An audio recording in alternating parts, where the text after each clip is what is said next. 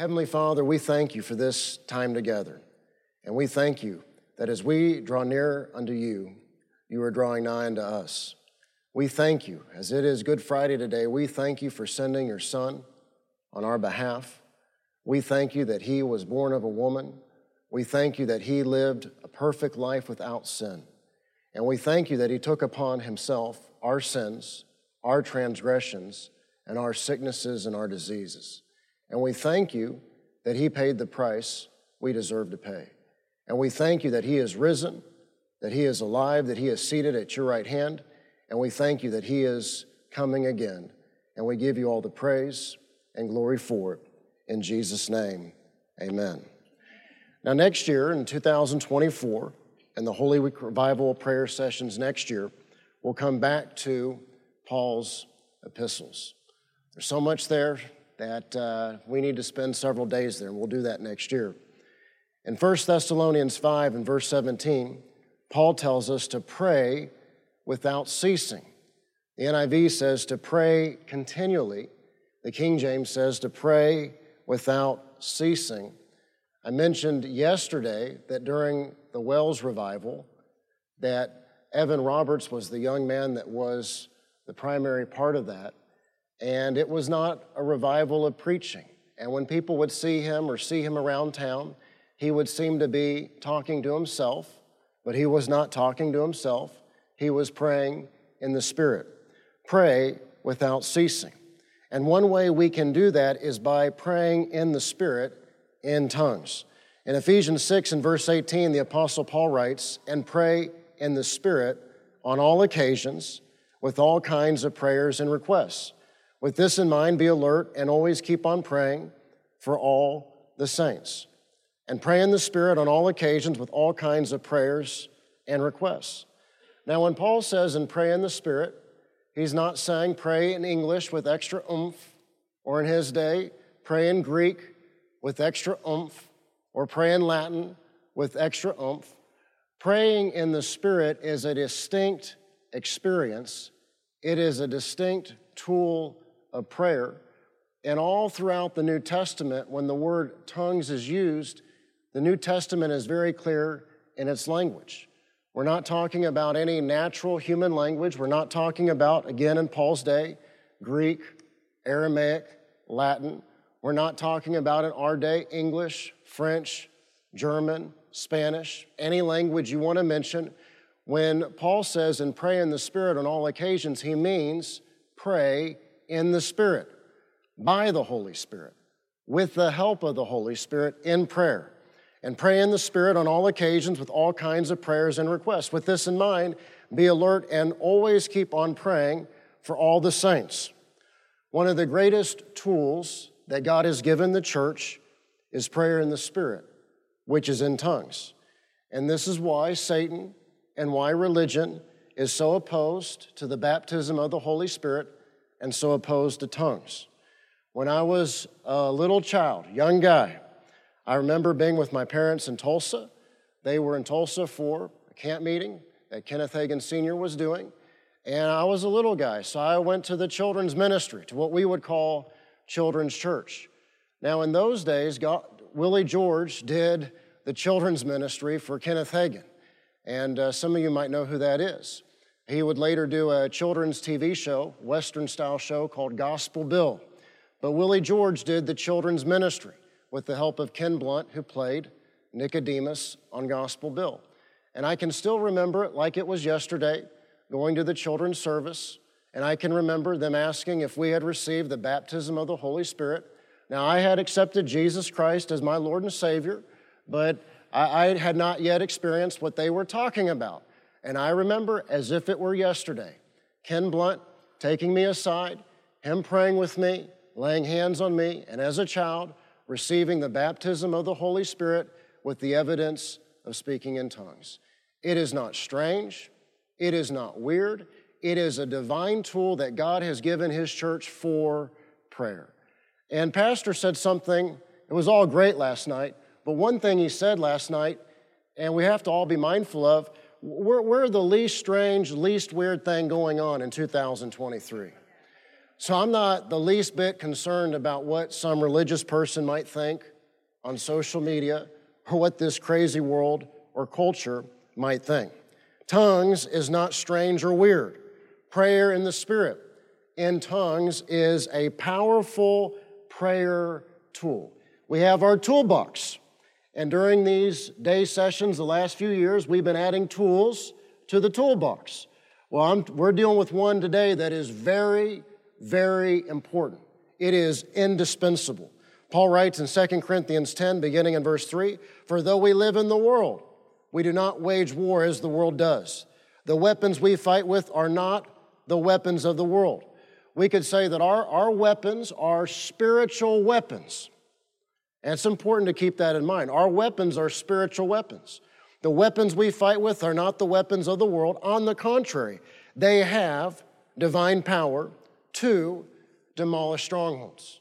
They have divine power to demolish strongholds.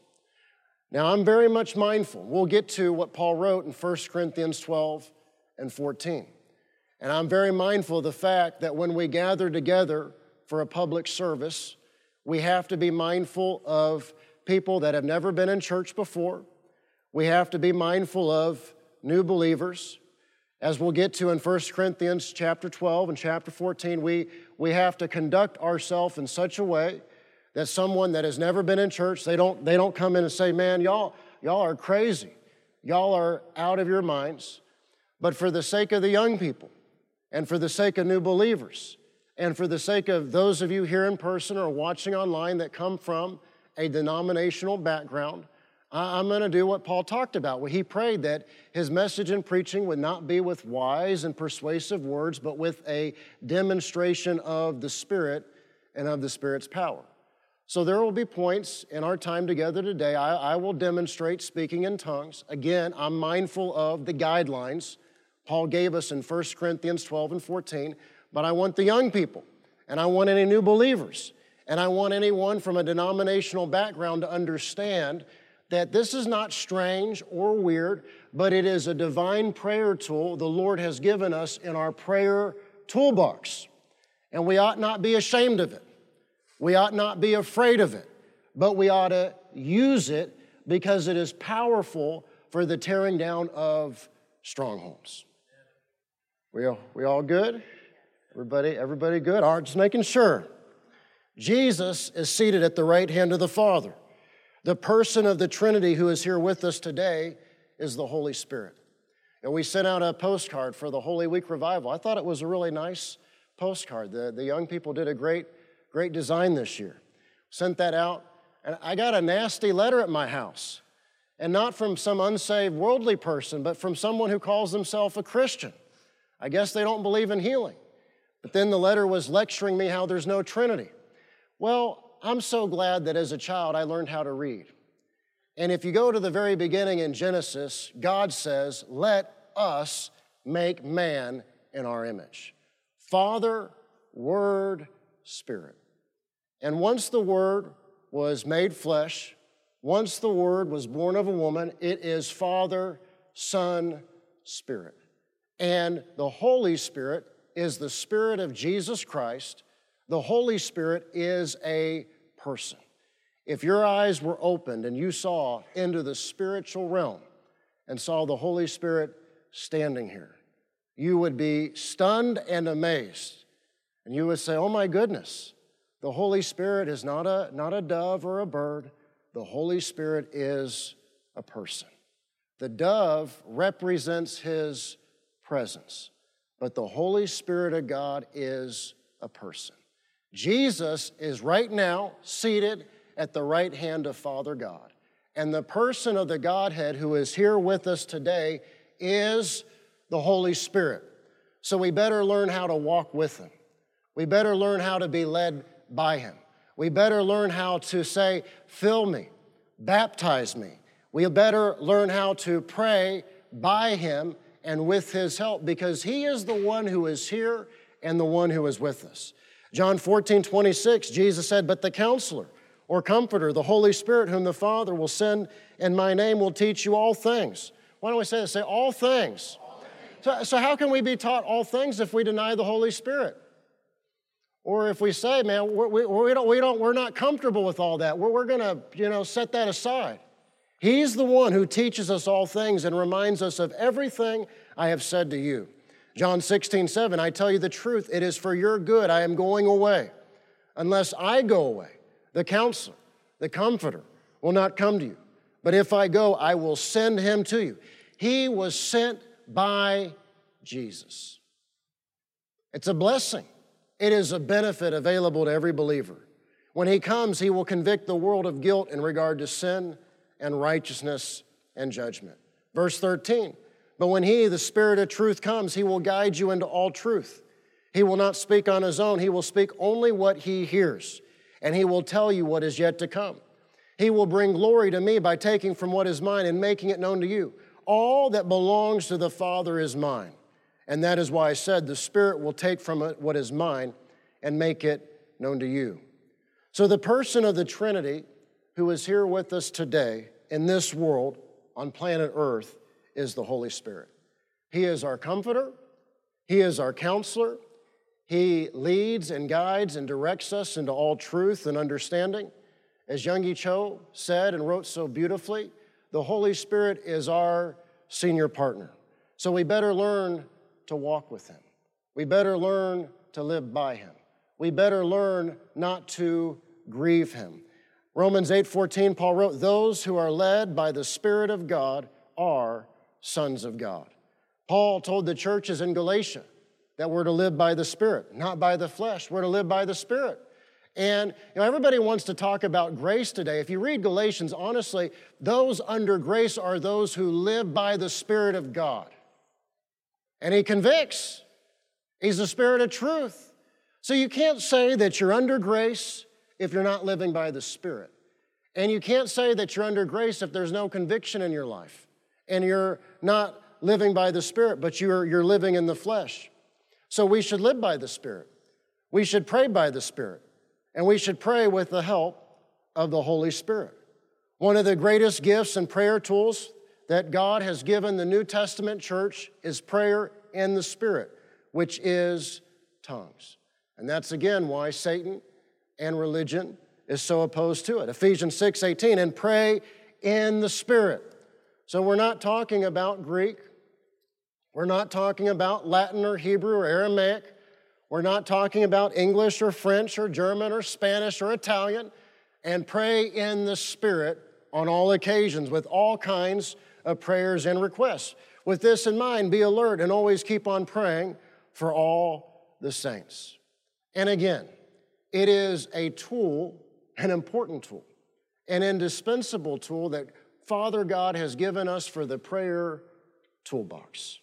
It's not strange. It is not weird. And so we ought to know about it. We ought to ask for it. We ought to use it. We ought to employ it. In Mark 16, verse 17, in the Great Commission, Jesus said, and these signs will accompany those who believe. And then he gives the list, in my name. And one of those signs is they will speak in new tongues. Sunday, Pastor and I dealt with gifts of the Spirit. And two of the gifts are diverse kinds of tongues, and also the interpretation of tongues. Those are particular gifts of the Spirit. And remember, as we learned Sunday, as Paul tells us, the Holy Spirit distributes them as he wills. And we learn that the Holy Spirit distributes those 9 gifts as he wills. And it's not up to us. It's not up to me. It's not up to Pastor. As Pastor said, if we could turn on the moving of the Holy Spirit and have that switch turned on all the time, we would have that switch turned on all the time. If we could have the gifts of healings turned on all the time, we would turn that on and leave it on all the time. That said, our Heavenly Father has given us a gift that once you have it, it's yours. It belongs to you. And once you're baptized in the Holy Spirit, you can pray in the Spirit anytime you want to. In the morning, in the evening, on your way to work, on your way home. So that's something that you can flip the switch on or turn it off anytime you want. Years ago, ABC News did a 2020 special about speaking in tongues. And ABC News 2020 did this documentary investigation with born-again Christian people, Spirit-filled. And in that documentary, they showed, medical science showed, that when someone who is born again, who is filled with the Spirit, speaks in tongues. They did CAT scans and put people in MRI machines, and then while they were in the machine, had them pray in the Spirit and in tongues. And they showed in the documentary that when a born-again man or woman prays in the Spirit, in tongues, the part of the brain that is normally active right now I'm speaking in English, the part of my brain that's active as I speak in English, the moment someone begins praying in the Spirit or in tongues, that part of the brain is no longer active. And why is that? Because the Apostle Paul was exactly right 2,000 years ago, that when you pray in the Spirit and tongues, it's not your mind that prays. It is your spirit that prays. And you are linked up to God, praying in divine, ecstatic utterance. And it's not natural. It's not of the mind. It is supernatural. It is divine. And again, for the purpose of demonstration, it's not strange. It's not weird. It is a tool that our Heavenly Father has given us for our prayer toolbox. So this is a gift. This is a benefit. This is a covenant right that belongs to every believer, and that is the baptism of the Holy Spirit. And that wonderful gift includes with it tongues or praying in the Spirit. Now, sometimes denominational people will call it your private prayer language, by which they mean keep it to yourself. Definitely go home, go in your closet like Jesus said, and keep it totally and completely to yourself, which, again, there is some truth to, as we'll see in 1 Corinthians. When you're born again, you're born of and sealed with the Spirit of God. As Paul says, when you're born again, the Holy Spirit bears witness with your spirit that you're saved, you're a part of the family of God, you're a child of God. But the baptism of the Holy Spirit is a separate, distinct, and most often subsequent experience to salvation. And the baptism of the Holy Spirit is not optional. Jesus said in Luke 24 and verse 49, he said to the disciples, I'm going to send you what my Father has promised, but stay or wait in the city until you have been clothed with power from on high. Some translations say endued with power from on high. Charles Finney wrote many wonderful books, but one of the best is Clothed with Power from on High. Paul wrote in Ephesians 5 and verse 18, do not get drunk on wine, which leads to debauchery, but be filled with the Spirit. And that is an imperative command, meaning it's not optional for the New Testament church. It's not optional for us as believers. Paul said, be filled with the Spirit. John the Baptist in his ministry proclaimed that Jesus would baptize us with the Holy Spirit and with fire. Why fire? Fire represents the presence of God. Moses was 80 years old. He was tending livestock, living in Midian. He looked up on the mountain, and he saw a bush that did not burn up. That is the presence of Almighty God. And if the presence of Almighty God can set a bush on fire and it not be consumed, then by the Spirit of God, God can fill your life. And as we learned this week, you can carry His presence everywhere you go. You can carry His glory everywhere you go. And it's a good thing. It's a wonderful thing. It is a blessing. So John said that Jesus would baptize us with the Holy Spirit and with fire. In an old Salvation Army song, they would sing, look down and see this waiting host. Give us the promised Holy Ghost. We want another Pentecost. Send the fire.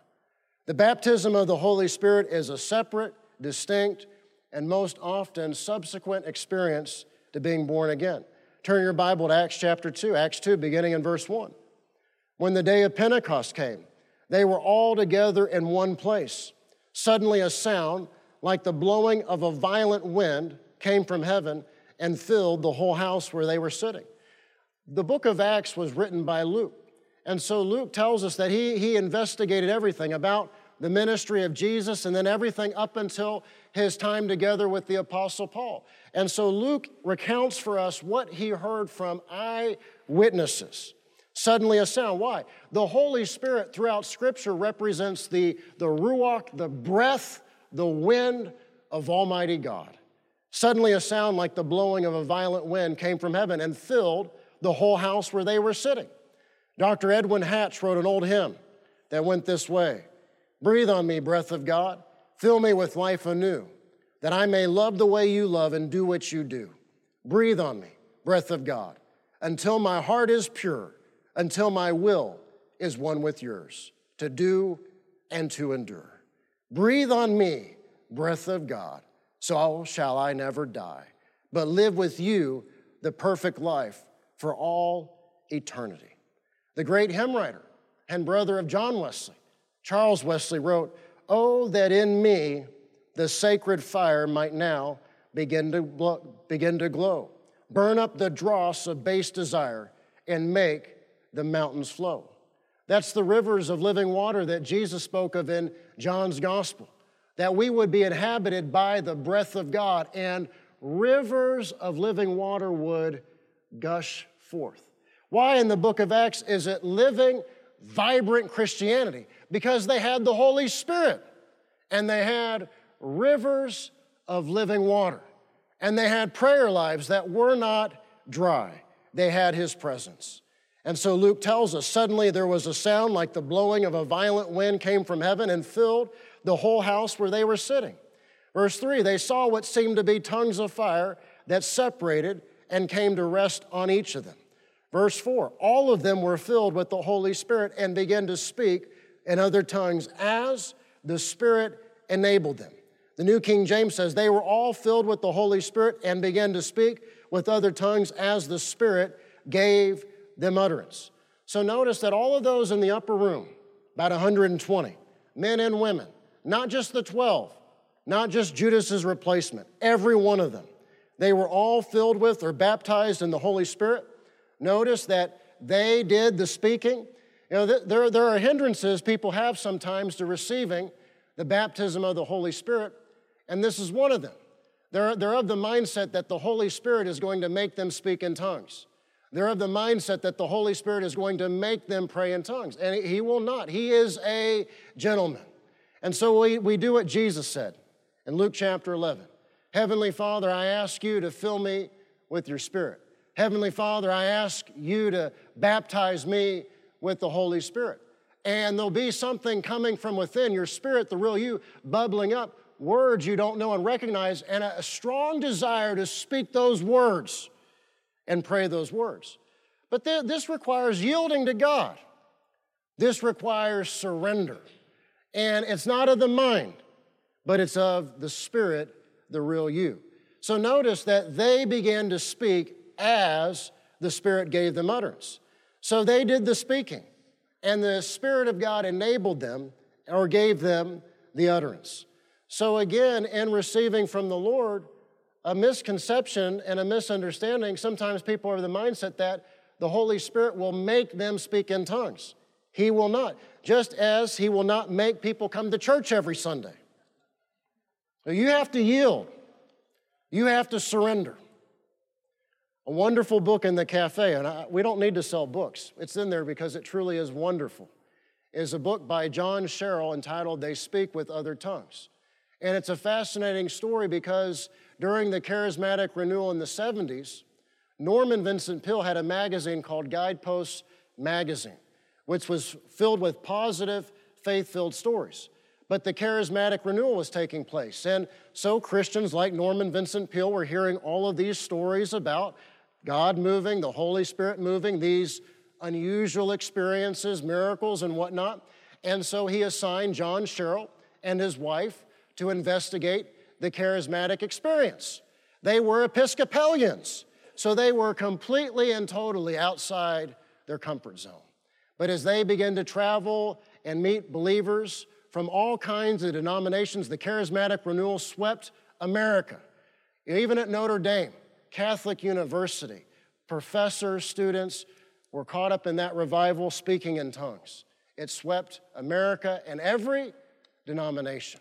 So as they investigated, John Sherrill's wife received the baptism of the Holy Spirit. But as you read the book, he struggled, and believers would pray for him, and this church group would pray for him, and he struggled to receive the baptism of the Holy Spirit. But finally, he got honest with himself, and he was at a charismatic gathering. A group of believers knew this guy's having a hard time, so let's all gather and pray and help this guy out.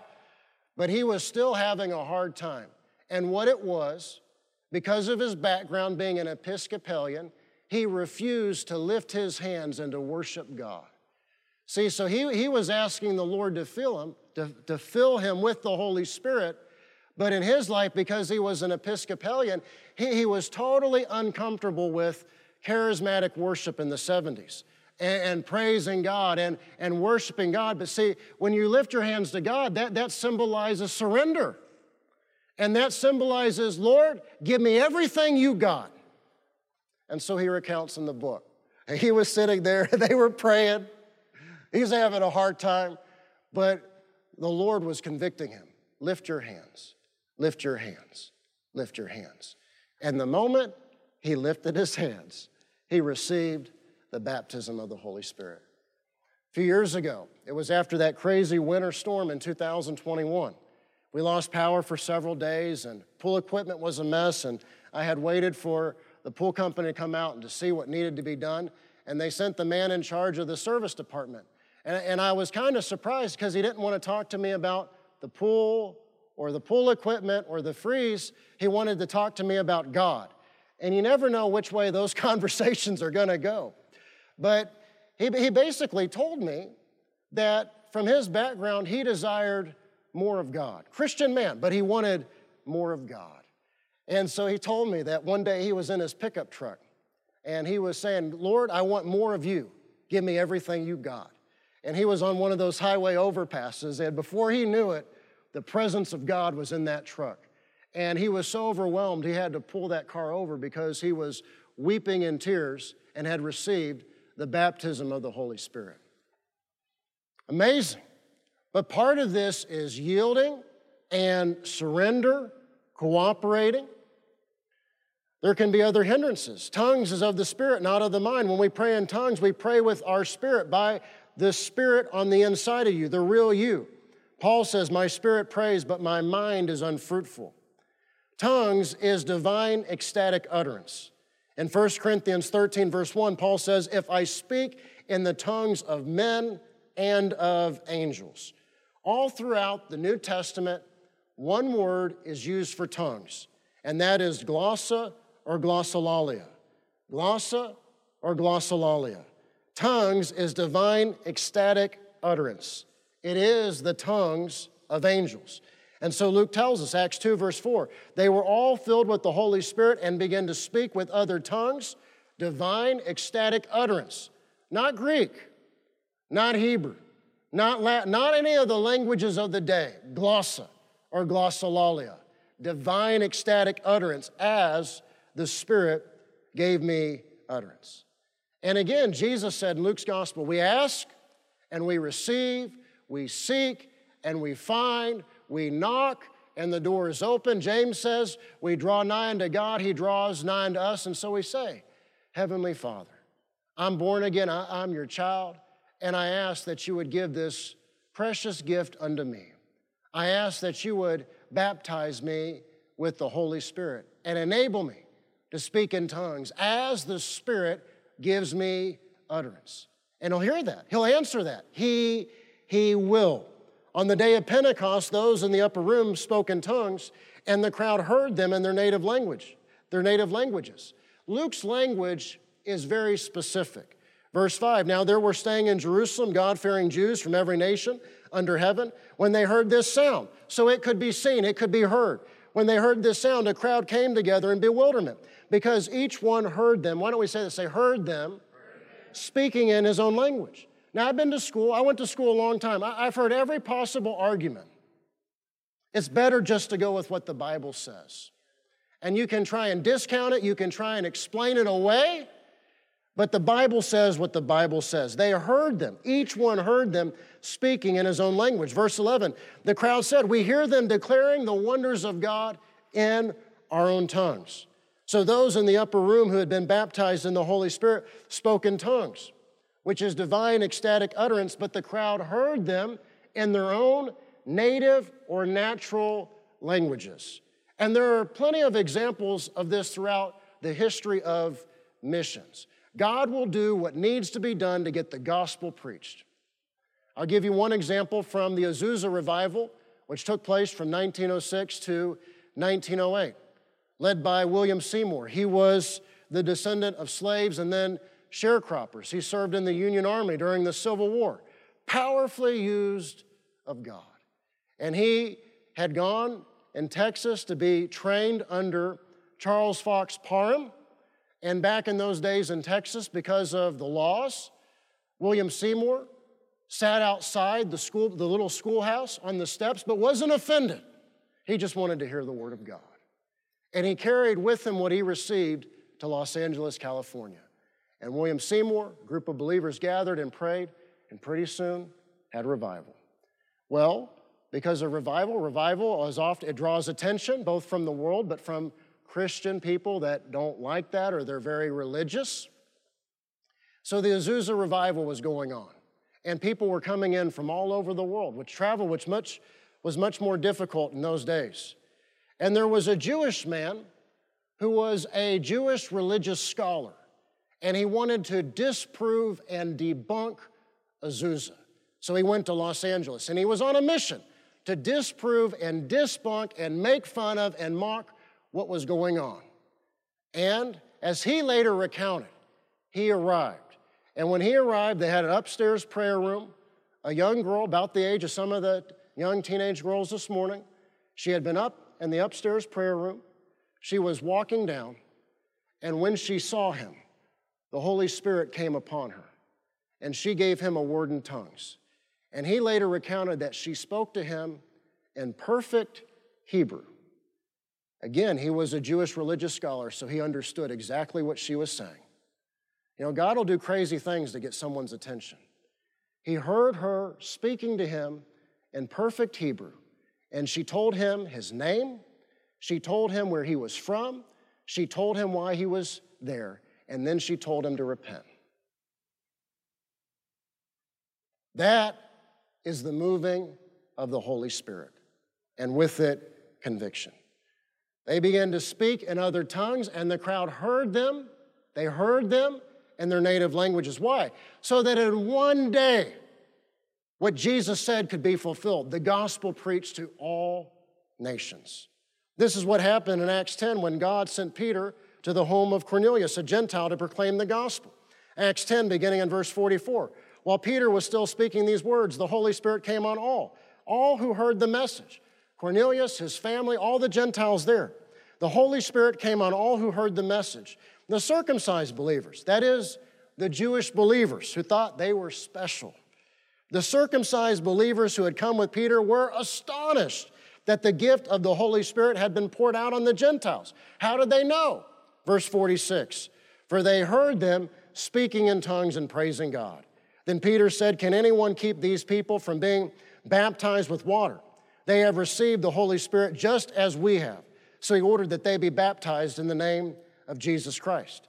So if you read the book of Acts, you'll see the pattern throughout the book of Acts is that when believers receive the baptism of the Holy Spirit, the evidence is them speaking in tongues. And again, tongues is not strange or weird. Now again, in services, when we gather together, we abide by the rules the Apostle Paul gave us in 1 Corinthians 12 and 1 Corinthians 14. But again, for the sake of demonstration, I want you to understand that tongues is a powerful tool in prayer given to us by God for the tearing down of demonic strongholds. And yes, it is spiritual. And yes, it is a spiritual tool. Tongues is divine ecstatic utterance directly with Father God by the Spirit of God without any hindrances. Sadly, as in the book of Acts, some believers today have not even heard about the baptism of the Holy Spirit. And somebody might say, oh, well, Austin, I don't know, what about church history? I have in my hand, this is a pretty small font, but a list of quotations from church history by church fathers, church theologians, confirming the existence of gifts of the Spirit in tongues throughout church history. It's there if you know what to look for. As an example, in the 2nd century, Justin Martyr wrote, "The prophetic gifts remain with us, even to this present time. It is possible to see among us women and men who possess gifts of the Spirit." Later down this list, St. Augustine, one of the greatest theologians in the history of the church, he wrote in his writing on Psalm 32, he discussed a phenomenon in his day of those who, quote, "sing in jubilation, not in their own language, but in a manner, quote, that may not be confined by the limits of syllables." Throughout history, often those persecuted by the church were not those into witchcraft and other things, but those who simply desired more of God. Like the pool service guy that came to our house. He said, "Lord, give me all you got." And he got more than what was typical in his experience. And the same is it's true all throughout church history. Here's one more recent from the First Great Awakening. George Whitefield kept diaries of his experiences in the First Great Awakening, but later those diaries were edited and the more controversial elements pulled out. But a professor at Baylor went and read the original diaries. And even though he's a Baptist professor, was a professor at Baylor, he's honest in his biography about George Whitefield. He wrote, "In even more fervent assembly, past Boston Common to hear George Whitefield on September 27th. He estimated them at 15,000 people, many of whom were overcome with emotion. As George Whitefield went back to his rented house, he wrote, quote, and this was in his original diary before the controversial elements were removed. George Whitefield wrote, quote, "The power and presence of the Lord accompanied and followed me." As he continued to write about those assembled at his house, many, in his words, quote, "wept bitterly and cried out under the word." A group stayed up praying with George Whitefield, and Whitefield recorded this about the presence of God, quote, "The Spirit of the Lord was upon them all and made intercession with groanings that cannot be uttered." It's all throughout church history. And as Pastor says, if there's a blessing or benefit available to me, I want it. And I want to have it in my life. In Acts chapter 19, Paul came across believers that had not even heard about the Holy Spirit. Acts 19, beginning in verse 1, while Apollos was at Corinth, Paul took the road through the interior and arrived at Ephesus. There he found some disciples and asked them, "Did you receive the Holy Spirit when you believed?" They answered, "No, we have not even heard that there is a Holy Spirit." And that is true of many believers today. He asked, "What baptism did you receive?" They said, "John's, which was a baptism of repentance." So, on hearing this, verse 5, they were baptized into the name of the Lord Jesus. Verse 6, when Paul placed his hands on them, the Holy Spirit came on them, and they spoke in tongues and prophesied. Some make the excuse that the baptism of the Holy Spirit is not for believers today, that these things went out when the last apostle died. Nonsense. It's all throughout church history. And I read them all to you. Maybe I'll post this online later. In his sermon on the day of Pentecost, in Acts 2:17, Peter quoted the prophet Joel. In the last days, God says, "I will pour out my Spirit on all people." And quoting Joel, he says, "Your sons and daughters, old men, young men, men and women." The crowd was convicted hearing Peter's sermon. They asked what to do. His response, "Repent and be baptized, every one of you." This is Acts 2:38. "In the name of Jesus Christ for the forgiveness of your sins, and you will receive the gift of the Holy Spirit. The promise is for you and your children, for all who are afar off, for all whom the Lord our God will call." The baptism of the Holy Spirit is a gift, a blessing, a benefit that belongs to every believer today and is for every believer today. And again, the initial evidence is speaking in tongues. When we pray in the Spirit or in tongues, we speak directly to God in a tongue unknown to us. 1 Corinthians 14, verse 2, "For anyone who speaks in a tongue," in the King James it says an unknown tongue, "does not speak to men but to God. Indeed, no one understands him. He utters mysteries with his spirit." 1 Corinthians 14:14, "For if I pray in a tongue, my spirit prays, but my mind is unfruitful." Most often when we pray in the Spirit or speak in tongues, we speak in heavenly languages, but it is also possible to speak in the tongues of men. This is why in 1 Corinthians 14, the King James translation adds the word unknown for clarity. It is unknown to us, but it may be known to others. 1 Corinthians 14, verse 2, the King James, he that speaketh in an unknown tongue speaketh not unto men, but unto God. No man understandeth him, howbeit in the Spirit he speaketh mysteries. They are the secret things of God, directed by the Holy Spirit.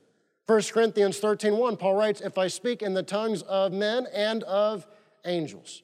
When we pray in the Spirit or in tongues, we utter mysteries with our spirit. 1 Corinthians 14:2, he utters mysteries with his Spirit. We live in a body, but the real you is the Spirit on the inside of you. And so when you pray in the Spirit, you're communicating directly with Father God. And your spirit is praying, but your mind is unfruitful. And you utter mysteries with your spirit. When we pray in the Spirit or in tongues, our spirit prays. The real you on the inside of you prays. 41 years old, all the education, all the time in church, all the services, I do the best that I can do in English. But when I pray in the Spirit, it is me and God communicating with each other, and I'm praying by the Spirit as the Spirit would have me pray. No hindrances, no hang-ups from school, none of it. It all gets set aside. And it is powerful. And that is why Satan and religion is so opposed to it. Verse 14, 1 Corinthians 14:14. If I pray in a tongue, my spirit prays, but my understanding is unfruitful. When we pray in the Spirit or in tongues, we edify ourselves spiritually. We build up our spirit man, the real you. 1 Corinthians 14:4, he who speaks in a tongue edifies himself.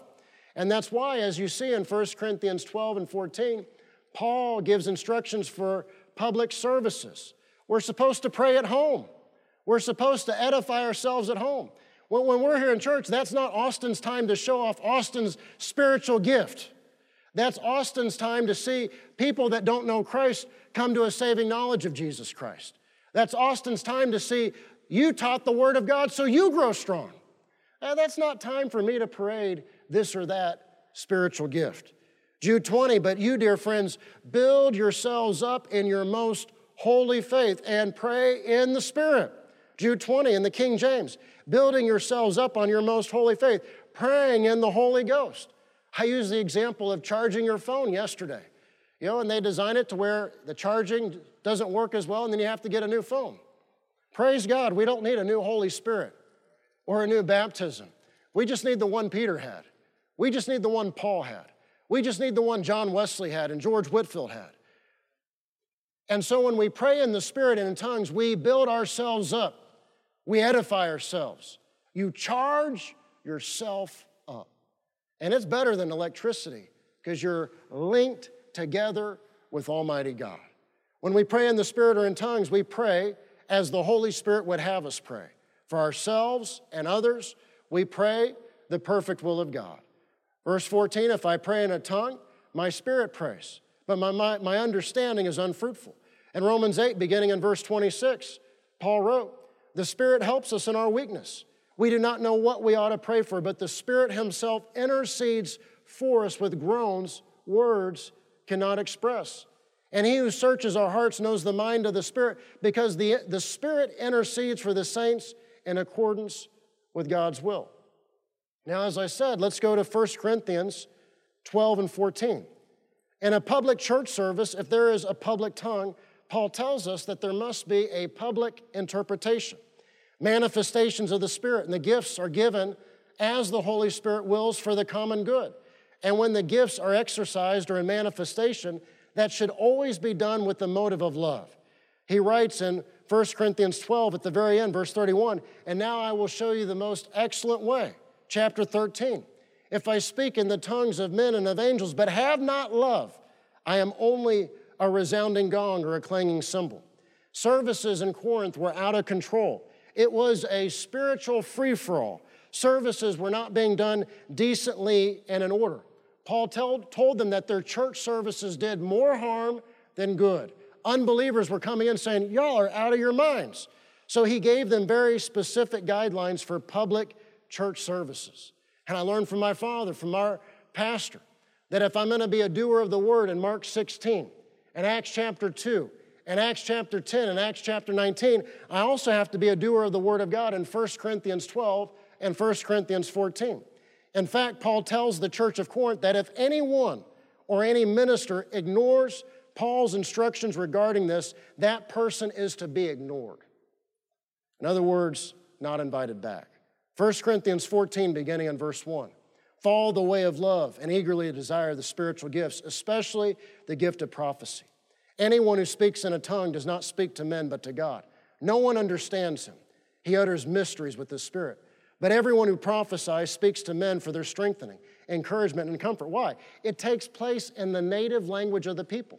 Tonight, pastor's going to preach in English, and praise God for it, because we're all going to understand what he's saying. He who speaks in a tongue edifies himself. He who prophesies edifies the church. I would like every one of you to speak in tongues, but I would rather have you prophesy. Again, in public church services. He who prophesies is greater than the one who speaks in tongues unless he interprets so the church may be edified. Now, brothers, if I come to you and speak in tongues, what good will I be unless I bring you some revelation or knowledge or prophecy or word of instruction? Even in the case of lifeless things that make sounds, such as the flute or harp, how will anyone know what tune is being played unless there is a distinction in the notes? Again, if the trumpet does not sound a clear call, who will get ready for battle? So it is with you. Unless you speak intelligible words with your tongue, meaning words that can be understood in Greek or in English, how will anyone know what you're saying? You'll just be speaking into the air. Undoubtedly, there are all sorts of languages in the world, yet none of them is without meaning. If then I do not grasp the meaning of what someone is saying, I am a foreigner to the speaker, and he a foreigner to me. So it is with you. Since you're eager to have spiritual gifts, try to excel in gifts that build up the church. Verse 11, for this reason, again, in a public church service, anyone who speaks in a tongue should pray, he interprets what he says. For if I pray in a tongue, my spirit prays, but my mind is unfruitful. So what shall I do? I will pray with my spirit, but I will also pray with my mind. I will sing with my spirit, but I will also sing with my mind. If you're praising God with your spirit, how can one who finds himself among those who do not understand say amen to your thanksgiving, since he does not know what you are saying? You may be giving thanks well enough, but the other man is not edified. And again, when we gather together, our focus ought to be someone that doesn't know what the Bible says about faith, or someone that doesn't know what the Bible says about healing, or someone that's not saved or born again. It is not just about us and what we want to have go on. Well, I'm just so disappointed they didn't sing my favorite song today. You got to get past all that. It's for the common good. Verse 18, Paul says, I thank God that I speak in tongues more than all of you. But in the church, why don't we say that? Say, in the church, I would rather speak 5 intelligible words to instruct others than 10,000 words in a tongue. And somebody might say, I disagree. Well, he's got words for that. Verse 20, brothers, stop thinking like children. You know, right now, the little ones are in early childhood. They're probably having their nap time. Stop thinking like a child. In regard to evil, be infants, but in your thinking, be adults. Verse 26, what then shall we say, brothers? When you come together, everyone has a hymn or a word of instruction, a revelation, a tongue, or interpretation. All of these must be done for the strengthening of the church. If anyone speaks in a tongue, 2 or at the most 3 should speak, 1 at a time, and someone must interpret. So I give the New Testament students the example that, say we were at the last worship song and, the worship song was ending and, they looked at me and said, so it's Austin's time to come do the visitor greeting and say someone gave a public tongue. Fine. But if there's no public interpretation, it's then incumbent upon Pastor and me to say, that wasn't the Lord. Yay, that's so exciting. Let's do that again the next Sunday. We are to follow what the Word of God says. And not just our favorite parts, but all of it, including guidelines for public services. Someone must interpret. Verse 28, and if there is no interpreter, the speaker should keep quiet in the church and speak to himself and God. That's why, when I come up on stage before a message or a visitor greeting, or even when we have a prayer line and we're praying for people, if I'm praying in the Spirit, I'll turn my lapel off. Why? I'm a doer of the Word of God, and I'm following Paul's instructions. that in a public gathering, that unless there's an interpretation, I need to keep it to myself and be quiet. Because again, there could be someone that's never been in church, or there could be an Episcopalian in our midst, or someone that's not used to that. And it could become a stumbling block to them getting saved. And what matters is their eternal destination. Verse 37, if anyone thinks he is a prophet or spiritually gifted, let him acknowledge that what I am writing to you is the Lord's command. Verse 38, if he ignores this, he himself will be ignored. Verse 39, therefore, my brothers, be eager to prophesy. Do not forbid speaking in tongues, but everything should be done in a fitting and orderly way. The New King James says, in a decently and in order. It should be done, everything should be done decently and in order. So again, Paul is dealing with public church services. So in church, during worship or, various points, when I pray in the Spirit, I pray quietly to myself. There's a public tongue, there must be a public interpretation. Without a public interpretation, God's people will not be edified. And again, Paul says, I thank God I speak in tongues more than all of you. But in church, in a public gathering, I would rather speak 5 intelligible words. He tells them to pray for the interpretation. And in your own prayer life, you can pray for the interpretation. If you read Oral Roberts' biography, his autobiography, that was one of the greatest secrets to his success.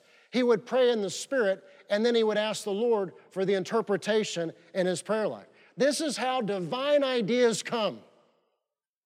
I wonder how Jacob knew what to do with the sheep and the goats and the animals. He didn't have a PhD from A&M. It was a divine idea from the Holy Spirit. So pray in the Spirit and ask the Lord to give you understanding. Paul says, verse 14, 1 Corinthians 14:14, if I pray in a tongue, my spirit prays, but my mind is unfruitful. So what shall I do? I will pray with my spirit, but I will also pray with my mind. I will sing with my spirit, but I will also sing with my mind. It was at the church Pastor grew up in Detroit, Bethesda Missionary Temple, during the charismatic renewal, that they had an outbreak of singing in the Spirit contemporaneously. Not orchestrated, not planned, it just happened. See, amazing things happen when we pray. Amazing things happen when we seek after God. Amazing things happen when we don't just seek after God when we're gathered together in church, but when you're at home and on your own. You go into the quiet place and you say to the Lord, I want more of you in my life. Fill me with your Spirit. Or like the pool service guy, Lord, give me all you got. He will hear and he will answer. So how do Pastor and I pray at home or at 5 a.m. prayer? We do what Paul said. We pray with our spirit. We also pray with our mind. We sing with our spirit. We also sing with our mind. And when the kids were little, they'd ask me what I was doing. Because again, they didn't understand what was being prayed or sung. When you pray in the Spirit, you edify and build yourself up spiritually. You can also pray in the Spirit to intercede for others. Paul tells us, Romans 8:26, the Spirit helps us in our weakness. We do not know what we ought to pray for, but the Spirit himself intercedes for us with groans, words cannot express. He who searches our hearts knows the mind of the Spirit, because the Spirit intercedes for the saints in accordance with God's will. There will be times when the Holy Spirit burdens you to pray. When this happens, stop what you're doing, find a quiet place, and pray in the Spirit and in tongues until you feel the burden lift. Old-time Pentecostals understood the importance and the power of praying and praying through. When we pray in the Spirit, we pray the perfect will of God. When we pray in the Spirit, we pray exactly what the Holy Spirit knows we need to pray. When we pray in the Spirit, we communicate directly with God without any interference. When we pray in the Spirit, we pray not only for ourselves, edifying ourselves, but we also pray on the behalf of loved ones and believers all around the world. It is a form of intercessory prayer. The Holy Spirit knows what we need to pray and when we need to pray. He knows about situations we do not know about, and He is searching the earth looking for people, believers, willing to yield themselves to Him, to spend time in prayer, not only for their own behalf, but also for the body of Christ in the world today. But before we can be used of Him in this way, we have to be willing. We have to be obedient. We have to be willing to wake up. When we wake up early, we don't know why we woke up early. Maybe you were woken up early to pray. I don't know what I'm praying about. I don't know who I'm praying for. Pray in the Spirit of God, in tongues. Ask Him to help you pray. Praying in tongues and in the Spirit is one of the most powerful ways in which we can pray. It's one of the greatest tools in the prayer toolbox Father God has given us. Now you might wonder, Austin, how can I receive the baptism of the Holy Spirit? In Acts 2, they received the baptism of the Holy Spirit as they were praying and waiting on the Lord. In Acts chapter 8, beginning in verse 15, the believers in Samaria received the baptism of the Holy Spirit when Peter and John prayed and laid hands upon them. In Acts 9, the Apostle Paul received the baptism of the Holy Spirit when Ananias prayed for him and laid hands upon him. In Acts 19, verse 6, the elders in Ephesus received the Holy Spirit when the Apostle Paul laid hands upon them. In Acts 10, Cornelius and his family, they received the Holy Spirit simply as they heard Peter preach. Why? Faith comes by hearing, and hearing by the Word of God. We can receive any good thing from God by faith. That's true of salvation. That's true of healing. That's true of the baptism of the Holy Spirit. And in Galatians chapter 3, Paul reminded the church of Galatia about that. He asked them, did you receive the Spirit by observing the law or by believing what you heard? After beginning with the Spirit, are you now trying to attain your goal by human effort? Verse 5, does God give you His Spirit and work miracles among you because you observe the law or because you believe what you heard? Again, faith comes by hearing, and hearing by the Word of God. We're saved by faith. And whether with prayer or the laying on of hands or both, or you individually praying, we receive the baptism of the Holy Spirit by faith. All throughout the book of Acts, when believers received the baptism of the Holy Spirit, they were filled with the Spirit, and then they spoke in tongues as the Spirit gave them utterance. If you're born again, if you're saved, this is a gift. It is a covenant right and benefit that belongs to you. It is a wonderful, precious gift. It's yours. It's got your name on it. All you have to do is ask, and then you will receive. And when you ask, as we learn, you must open your mouth and speak by faith. There will be a strong desire, urge to say, to pray words you don't know or recognize. You've got to yield to that, surrender to that, let it flow forth. Remember, the Holy Spirit will not make you speak or pray in tongues. Acts 2, verse 4, they were all filled with the Holy Spirit and began to speak with other tongues. They began to speak with other tongues as the Spirit gave them utterance. So you have to open your mouth and speak by faith. And yes, part of that is yielding. Part of that is surrendering. The sounds and words you utter will not be any language you recognize.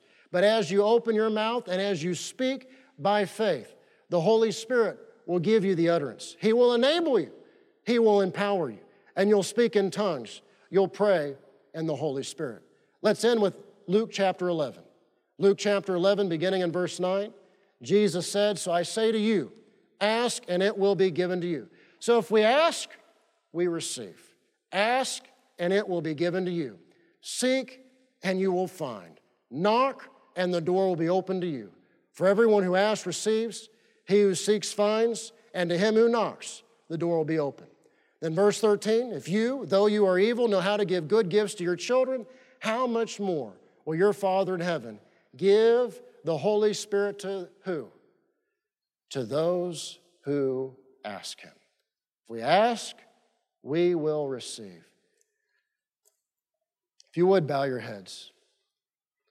If you're here and you've received the baptism of the Holy Spirit, just lift your hands and begin to pray.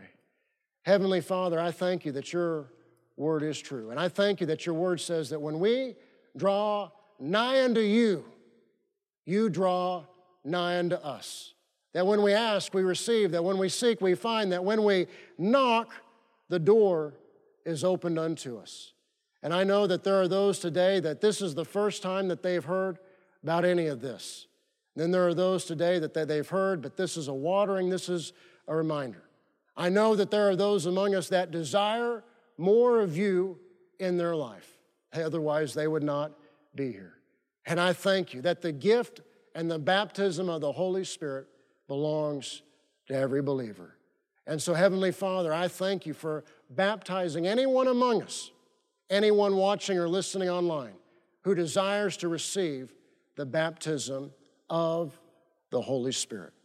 Now, we're going to have a minute or two of prayer, but if that's for you and that's for you today, and you, as Pastor says, you're ready, just say, Heavenly Father, I ask you to baptize me with the Holy Spirit in Jesus' name.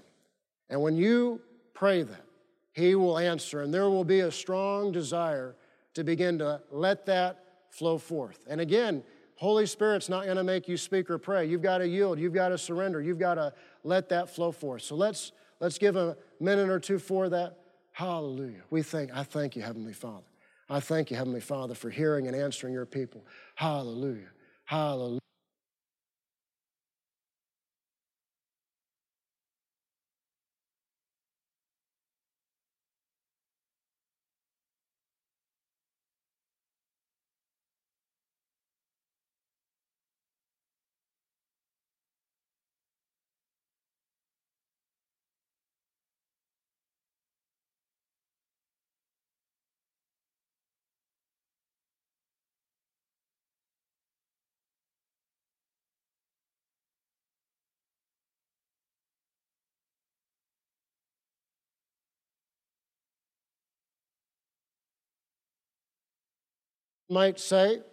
Someone could say, well, I want Pastor Austin to lay hands on me or pray for me. I want you to receive by faith. I want you to do as Jesus said, to ask and to receive, to seek and to find. My prayer for you is that you would know the Holy Spirit the way I have since I was a little boy. So you might have to go home, might have to turn Facebook off, Netflix off, turn off all the distractions, spend some time in prayer, get alone with the Lord, lift your hand and say, Lord, fill me. Lord, I want more of you in my life, more of you, more of you. And He'll hear you. He'll answer you. And there is nothing more wonderful. Well, I hope today and I hope our time together this week has been a blessing to you. God bless you as you go.